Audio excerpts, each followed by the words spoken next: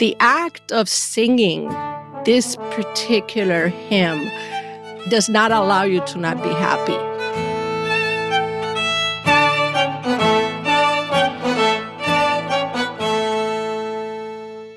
I had a professor when I was doing my PhD, a Lutheran theologian by the name of Timothy Lowell. And he died unexpectedly in his early 60s while I was a student. And we loved him very much. And when we were planning his funeral, we found out that he had left instructions that his entire funeral mass would be Christmas carols. And we were all like, what? And he left in the instructions that he said, because you cannot be sad when you sing Christmas carols. And I want this moment to be one of extraordinary joy because I'm going home. I remember it was one of the most beautiful experiences I've ever had because there was people there of every faith, and we were all singing Christmas carols together. And I think that's the kind of work that Christmas music does for us. It connects us to our bodies, it connects us to the divine, and then it connects us to memory. I have a very distinct memory of hearing that song at home with my family. There's something unifying in that message, like joy to the whole world, all of us. For 31 years, that has been the last song played as the recessional hymn from Mass. So I always think of it as Christmas is coming and we're leaving Mass. Every time Joy to the World came on, he would stop and sing and belt it out like no one was watching him or hearing him. And that kind of meant Christmas was here. This is like the Christmas song. Welcome to Hark, a podcast about the meaning and the making of our favorite Christmas carols. I'm your host, Maggie Van Dorn. And over the 4 weeks of Advent, we've been unwrapping one song at a time. We look at the musical development of these jingles, along with the religious and cultural messages baked into their lyrics. On this final episode of the season, we're talking about Joy to the World. Its Christmas popularity is uncontested, and yet there's nothing in it about the birth of Jesus in Bethlehem. As a psalm, it reflects the joy that came from Jewish deliverance from exile. As a carol, it anticipates the second coming of Christ. But of course, like any work of art, its meaning evolves with us.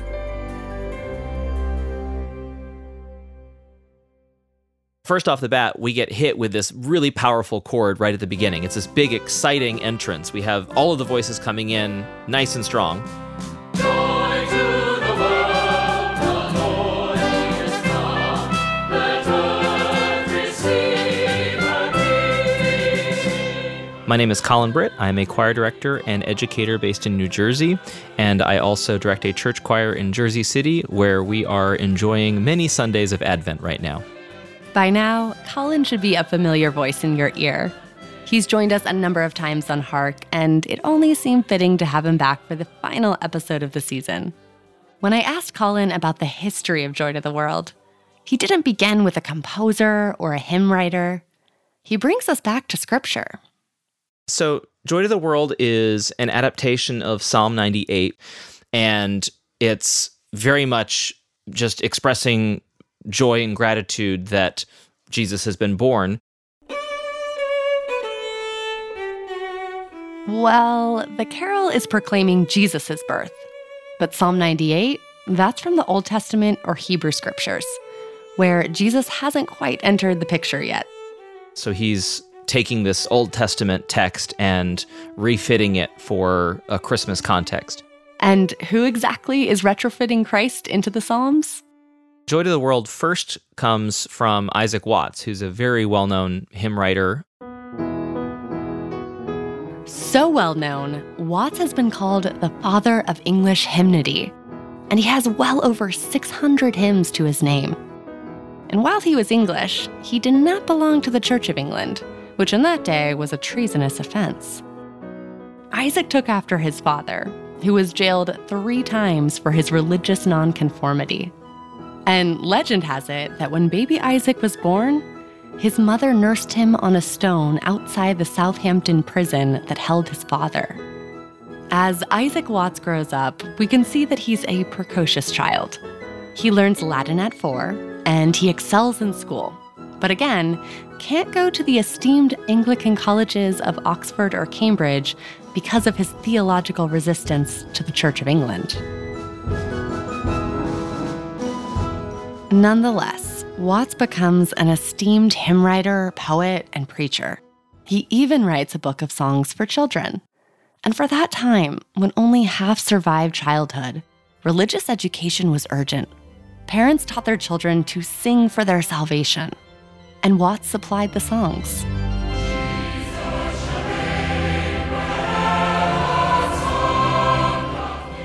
Which brings us back to one of his greatest, Joy to the World.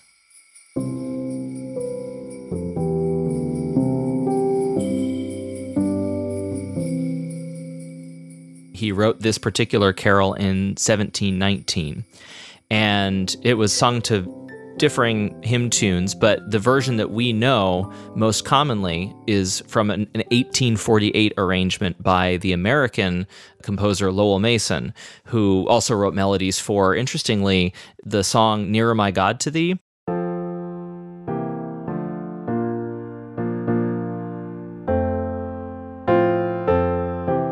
And the tune to Mary Had a Little Lamb.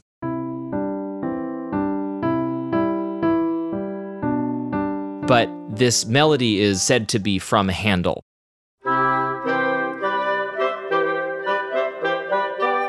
That's right, we're talking about George Friedrich Handel, a German-born son of a barber who became a very famous composer during the Baroque era.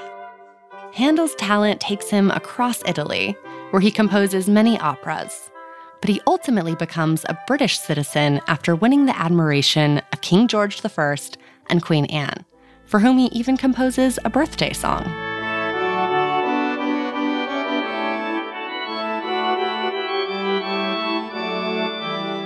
But that's only the start of it. His most famous vocal piece is by far Messiah, and the melody for Joy to the World is pretty much lifted verbatim from one of the choruses in Messiah.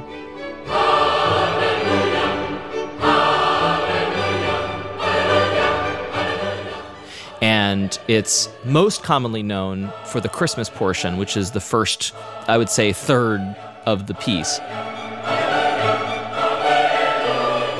And of course, the Hallelujah chorus, which actually comes at the end of the second part. But there's a chorus called Lift Up Your Heads, O Ye Gates, that occurs about midway through the second large part of the piece. And the melody and the harmony is very recognizable.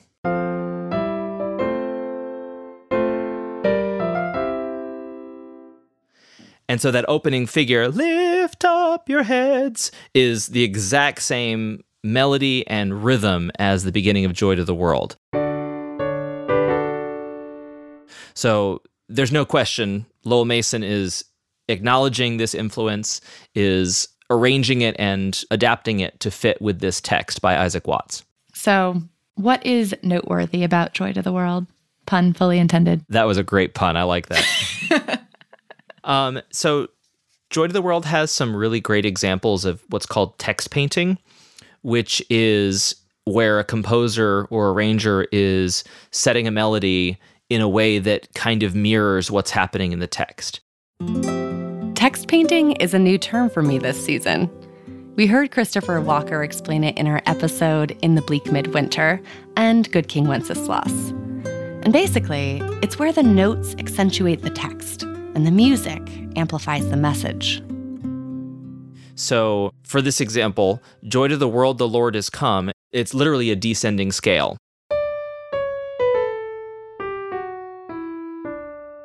And what is the Christmas story about but God coming from heaven to earth? So this notion of coming down from the heavens to earth is depicted in how this melody is set. Joy to the world, the Lord is come down to be with us. And then let earth receive her king climbs back up again, which both gives it a nice symmetrical quality to the phrase. We start and end at the top of the scale, work our way down and come back again. But it's also putting the word king at the top of the phrase, which fits thematically with the notion of Jesus as king. Exalted. Exalted, exactly. And of course, also, there's a regal quality to this hymn, which fits with what you might find in coronation anthems or in music that was written for the monarchy, lifting up a king or a queen. What's also really fun about this hymn for me, when we get to the part about heaven and nature singing, or in another verse where all of these objects are repeating the sounding joy, the melody literally repeats from part to part. And so the sopranos and altos have the tenors and basses echo them. And so you get this sense of the multitudes coming together to create this joyful sound. So you have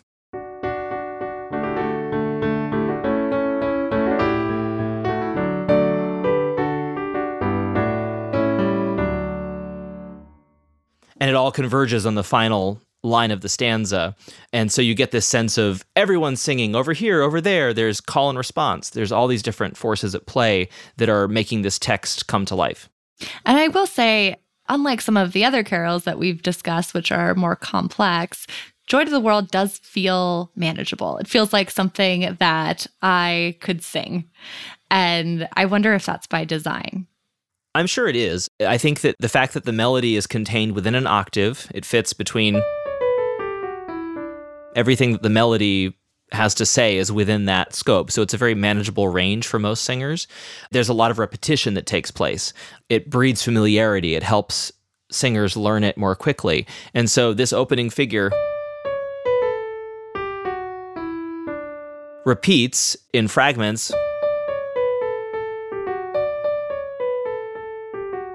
And it's all stepwise motion. It's all moving from one note to the next note consecutively. There's no skips or jumps, which make that a lot easier to sing.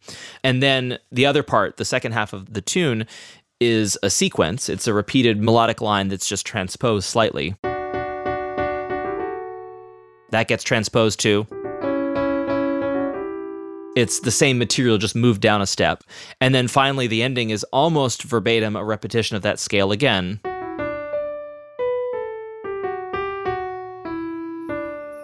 So it's very logical and intuitive.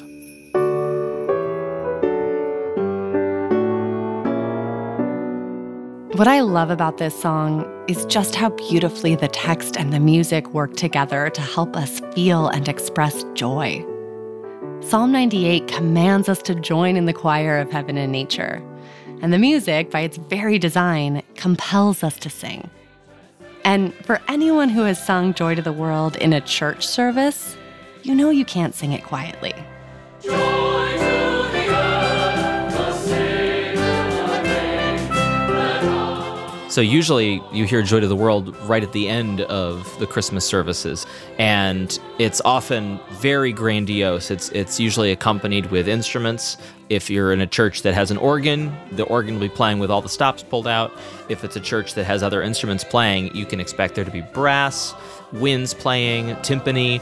He rules the world with truth and grace, and makes the nations rule. It's very much a regal, stately kind of hymn.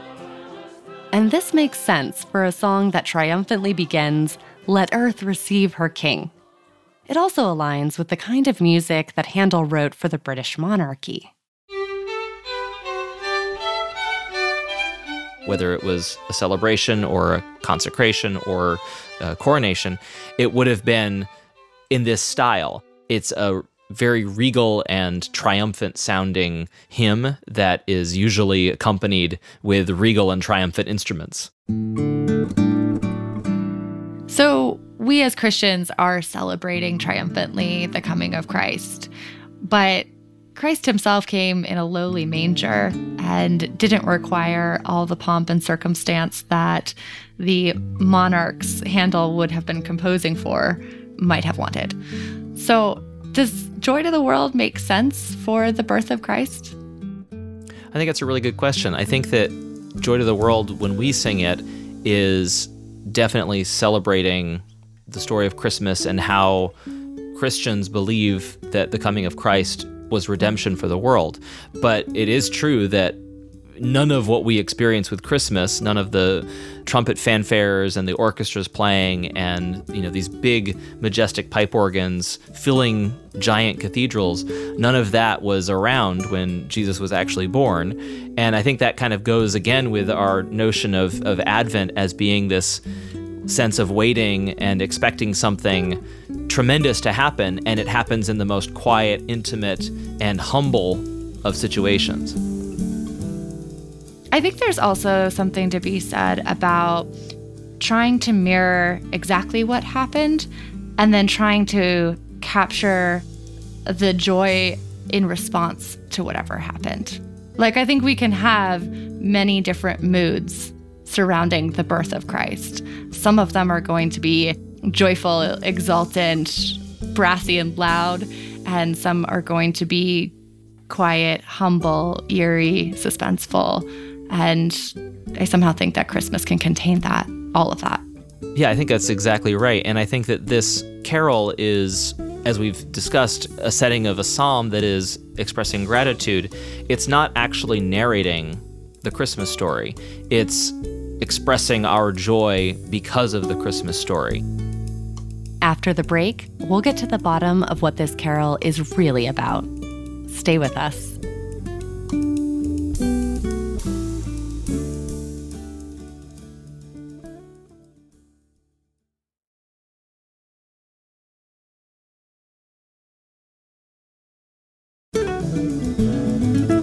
Welcome back. Before the break, we heard about the history of how Psalm 98 became a caroling classic through Isaac Watts's Quill and Handel's Messiah. And we established that while Joy to the World is synonymous with Christmas, it's not actually describing the Christmas nativity story at all. So, to figure out what this song is really about, I called up a theologian. So my name is Cecilia Gonzalez Andreu, and I am professor of theology at Loyola Marymount University, overlooking the beautiful Pacific Ocean, which I can see from my window. And I am also the author of the book Bridge to Wonder, Art as a Gospel of Beauty, which has just been issued on paperback. Cecilia teaches across several disciplines of theology: systematics, Latino theology, eco-theology, and theological aesthetics. Which, of course, comes very handy when you're thinking about music. And so we get to really just experience how Christian communities have imagined keeping alive Christ's story through creative means, which, of course, Christmas carols do fantastically. Theological aesthetics is a great lens for thinking about this carol. But if you're anything like me and think it will help you pin down the exact meaning of this song, think again. Let's just start from the beginning. What is Joy to the World about? Well, one of the first things that I say as a theologian who works in aesthetics is that art pieces, art experiences are about experience, and they're not so much about one thing because they do so much, right? So I always try to get people to stop thinking that there's one message in anything, but rather to just be open to the just entire experience that they have with a creative piece. It's almost as though I asked the wrong question then. Maybe it's not like, what is this about, but what experiences does this song convey? Absolutely, right? Because one of the things about, theologically speaking, about creative things is that they are doing heavy-duty work. A hymn like Joy to the World is actually lifting us up into joy through our bodies. So joy to the world. Right? You can't do that unless you are just really ready to just explode with sound and with gratitude. In other words, if you want to simply analyze the text, sure, you can confidently deduce this carol's meaning. But if you want to understand Joy to the World as a creative force that has been reimagined by all the hands and voices it's traveled through, then you need to place yourself in the song and see what meaning emerges when you sing it. Well, the first thing is the actual first line, right? Joy to the world. And for me, as a theologian, this points to something that we need to get rid of, and that is the idea that the world and the spirit are separate things. You know, we have inherited some very bad habits of separating soul and body, earth and heaven. And this hymn tells us none of these things are separate. It's all one connected reality. Joy to the World is telling us our world is beautiful and our world needs to have joy proclaimed in it. And I think that most of our experiences of Christmas are about abundance. I had an experience one Christmas. My niece was about 4 years old, and the whole family was together, and we were all gathered in this one room, and they were visiting. And so she was so excited because her grandparents were there, and her cousins were there, and her tias and tios, everybody was there. And so she got a piece of paper and her crayons, and she sat on the coffee table. And when I looked over, she was just drawing these beautiful circles of all different colors and laughing and drawing more circles of all different colors. And I said, that's God creating. That's the best image I have, this extraordinary abundance and exuberance of joy who just brings it all forward for us. And we get that in Genesis, right? I mean, God keeps saying what God sees is good, what God sees is very good. You have just described a very biblical impulse, and there is scripture at the heart of Joy to the World, right? It comes from the second half of Psalm 98. Yeah. Right? Yeah. Psalm 98. So I'm wondering if we could read Psalm 98 together. Would you mind reading it for us? I would love to. It's one of my favorites. So, a psalm. Sing a new song to the Lord, for God has done marvelous deeds. God's right hand and holy arm have won the victory. The Lord has made God's victory known, has revealed God's triumph in the sight of the nations. God has remembered God's mercy and faithfulness toward the house of Israel. All the ends of the earth have seen the victory of our God. Shout with joy to the Lord, all the earth. Break into song, sing praise to the Lord with the lyre, and melodious song with trumpets and the sound of the horn. Shout with joy to the King, the Lord. Let the sea and what fills it resound. The world and those who dwell there. Let the rivers clap their hands. The mountains shout with them for joy. Before the Lord who comes to govern the earth, to govern the world with justice and the peoples with fairness.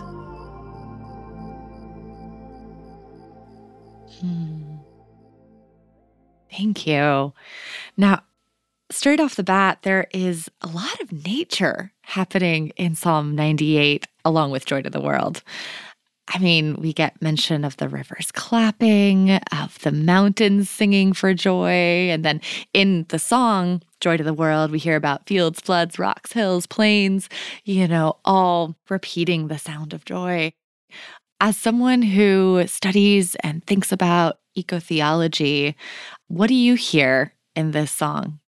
I think this is one of the best examples of how entwined the natural world is with the biblical sense of God's presence. So, we sometimes say that God reveals God's self in three ways. One, of course, being the biblical text and the biblical revelation. The other one, of course, being Christ incarnate. But the third one, and one that I think is pointed to so often throughout the entire biblical witness, is nature, the book of nature. Well, and I think so many people, whether or not you have a relationship to a religious tradition, do find a sense of the divine, of God in nature. It is just this incredible entry point that hopefully we all have access to. And in that way, I think that nature becomes a kind of evangelist for the divine. Well, there's a playwright who many, many years ago, a couple centuries ago, wrote a perfect line, I think, which says, "Beauty is the one thing that will never make you doubt of God." And I think that people feel that in their bones, right? My students who may not be religious at all, when I ask them, describe experiences of beauty, and I said, tell me where you are, but then tell me how it makes you feel. And they will realize that they're talking about a profoundly spiritual experience. And of course, here I can tell them, just go over to the bluff at sunset and then tell us about it tomorrow. It really makes them realize that they've sometimes, and they will use this language, they've been kind of sleepwalking through their lives. And it will make them stop and say, oh my, I really need to pay attention to all this. Wild fields and floods, rocks, hills, and plains. So Joy to the World says, repeat the sounding joy, repeat the sounding joy. I mean, we hear the repeat of that phrase, and we are urged to participate in the celebration of creation. Why do you think it's important, perhaps as a spiritual practice, to repeat, to say back? Well, I mean, it's one of our more ancient practices in Christianity, but in many religious traditions, is the call and response. Again, this is also all throughout, especially in the Hebrew scriptures. We're not saved alone. We're saved together. And so I think that the call and response is a reminder, right? My voice, your voice, my voice. We echo each other. And of course, when we sing, right, we want to repeat phrases because, as my music teacher grandmother would say, your body learns it. And then your body can do it all on its own. It becomes second nature. Yes, exactly. One of my very good friends, Tony Alonso, who's a fantastic composer and theologian, when he would come and guest teach for my class, he would say, all of you are singers. It's just somebody at some point told you, maybe you don't sound so great, and you believe them. Well, I still believe them. Although that hasn't stopped me from caroling. Well, exactly. We can all make a joyful noise. And I think he's right in both, our creativity, at some point, people start judging it and we become shy. But we need to just say, you know what? When I was 4 years old, I wasn't going around saying, what do people think about what I just did? I just did it. And so I would just love for all of us, as we approach Christmas, to just say, yeah, I'm going to sing. I may not be the greatest, but I'm just going to sing because it's good for me and my body, and it's good for the planet. It's a good thing. Joy to the world, the Lord is come. Let earth receive her King. Well, this song has a lot of eco themes, and Pope Francis has written Laudato Si, an encyclical that is really very grounded in eco theology and care for our common home. And one of the themes that Pope Francis picks up on is care for the poor, or understanding how care for creation is intimately tied to our care for the poor. Yeah, that is one of the things that I think my students are suddenly aware of that they hadn't been before. They understand how much they love going to the ocean. But then we start to talk about everyone who doesn't get to go to the ocean, about everyone whose oceans are horribly polluted. But then now, right, when we think about the island nations that are disappearing because of the climate crisis and the rising seas, when we think about the biodiversity that is threatened, when we think about the bleaching of the corals, right? All of that has enormous effects on the poor of the world. They are bearing the brunt of our climate crisis, and they are not the perpetrators of it. I have a very little patience, for when we want to only talk about an endangered species, but we don't want to talk about the endangered poor. And so we need to bring these two things together.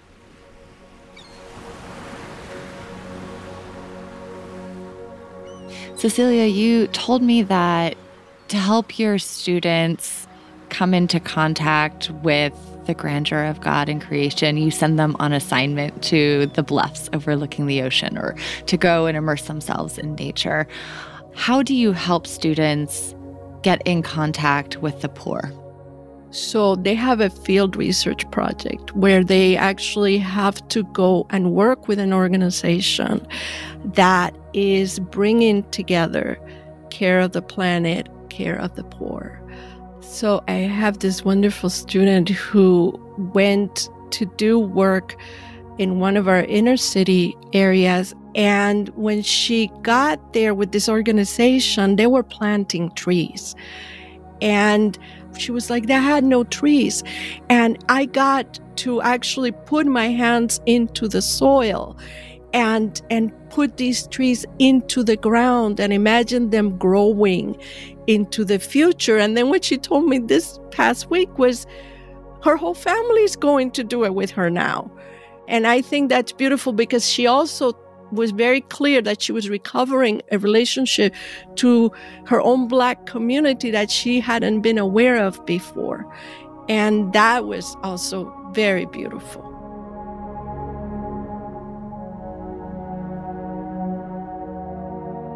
And so we end our season on a note of joy. And I suspect that if you play this carol too soon, you might get a kind of manufactured happiness that hasn't had the time to mature into the fullness of joy. Because even though joy is known for bursting onto the scene, its secret is that it's been long germinating beside other complicated feelings of bleakness,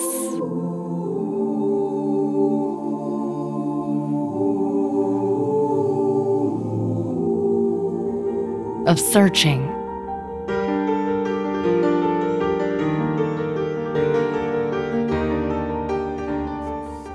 of longing,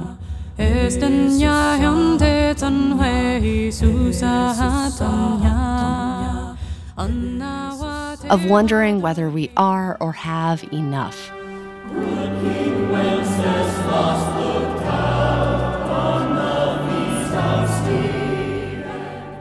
Maybe joy is even made possible because we've first allowed ourselves to feel the absence of it. But what if, come Christmas morning, we still don't feel ready to burst into song? I think it's okay to turn to those around us for a little call and response, to allow ourselves to be led, to echo a promise we cannot yet see for ourselves. I also think that when times feel especially bleak, we have to heed the call of this song to let heaven and nature sing. Or, as the writer Cheryl Strayed says, to put yourself in the way of beauty. We will wrap this episode with Joy to the World, arranged by Christopher Walker and published by OCP.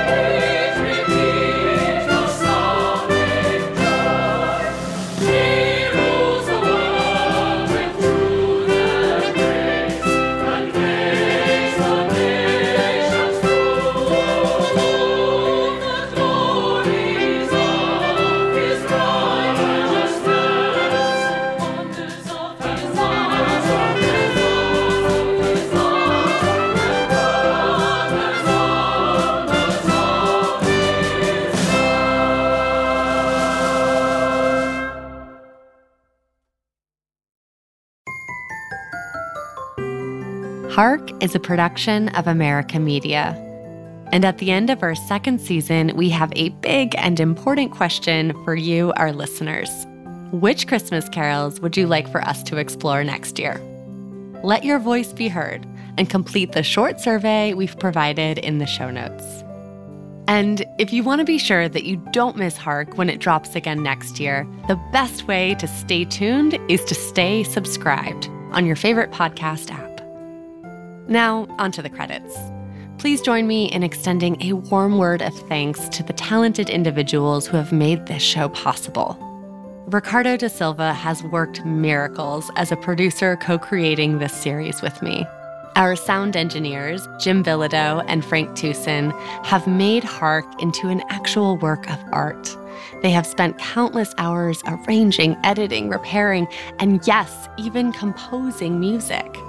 This episode was engineered by Jim Bilodeau, who also contributed original music. And our theme music was composed especially for Hark by Frank Tucson. We had lots of help from our production elves, the Joseph A. O'Hare Media Fellows, Cristobal Spielman, Jill Rice, and Christopher Parker. Parts of this episode were recorded in the William J. Loschert Studio at America Media in New York. Our studio manager is Kevin Jackson. Sebastian Gomes is our executive producer and big-time champion of this podcast. We also want to thank Christopher Walker, Matthew Pierce, Daniel G. Stalker, Smoking Bishop, Sasha Samara, Juan Carlos Quintero, Red Mountain Music, Heather Dale, and the Ignatian Scola for providing the music on this episode. And to Barbara Rowe, who allowed us to play music from the collection of her late husband, Brian Rowe. From America Media, I'm Maggie Van Dorn, wishing you a very Merry Christmas.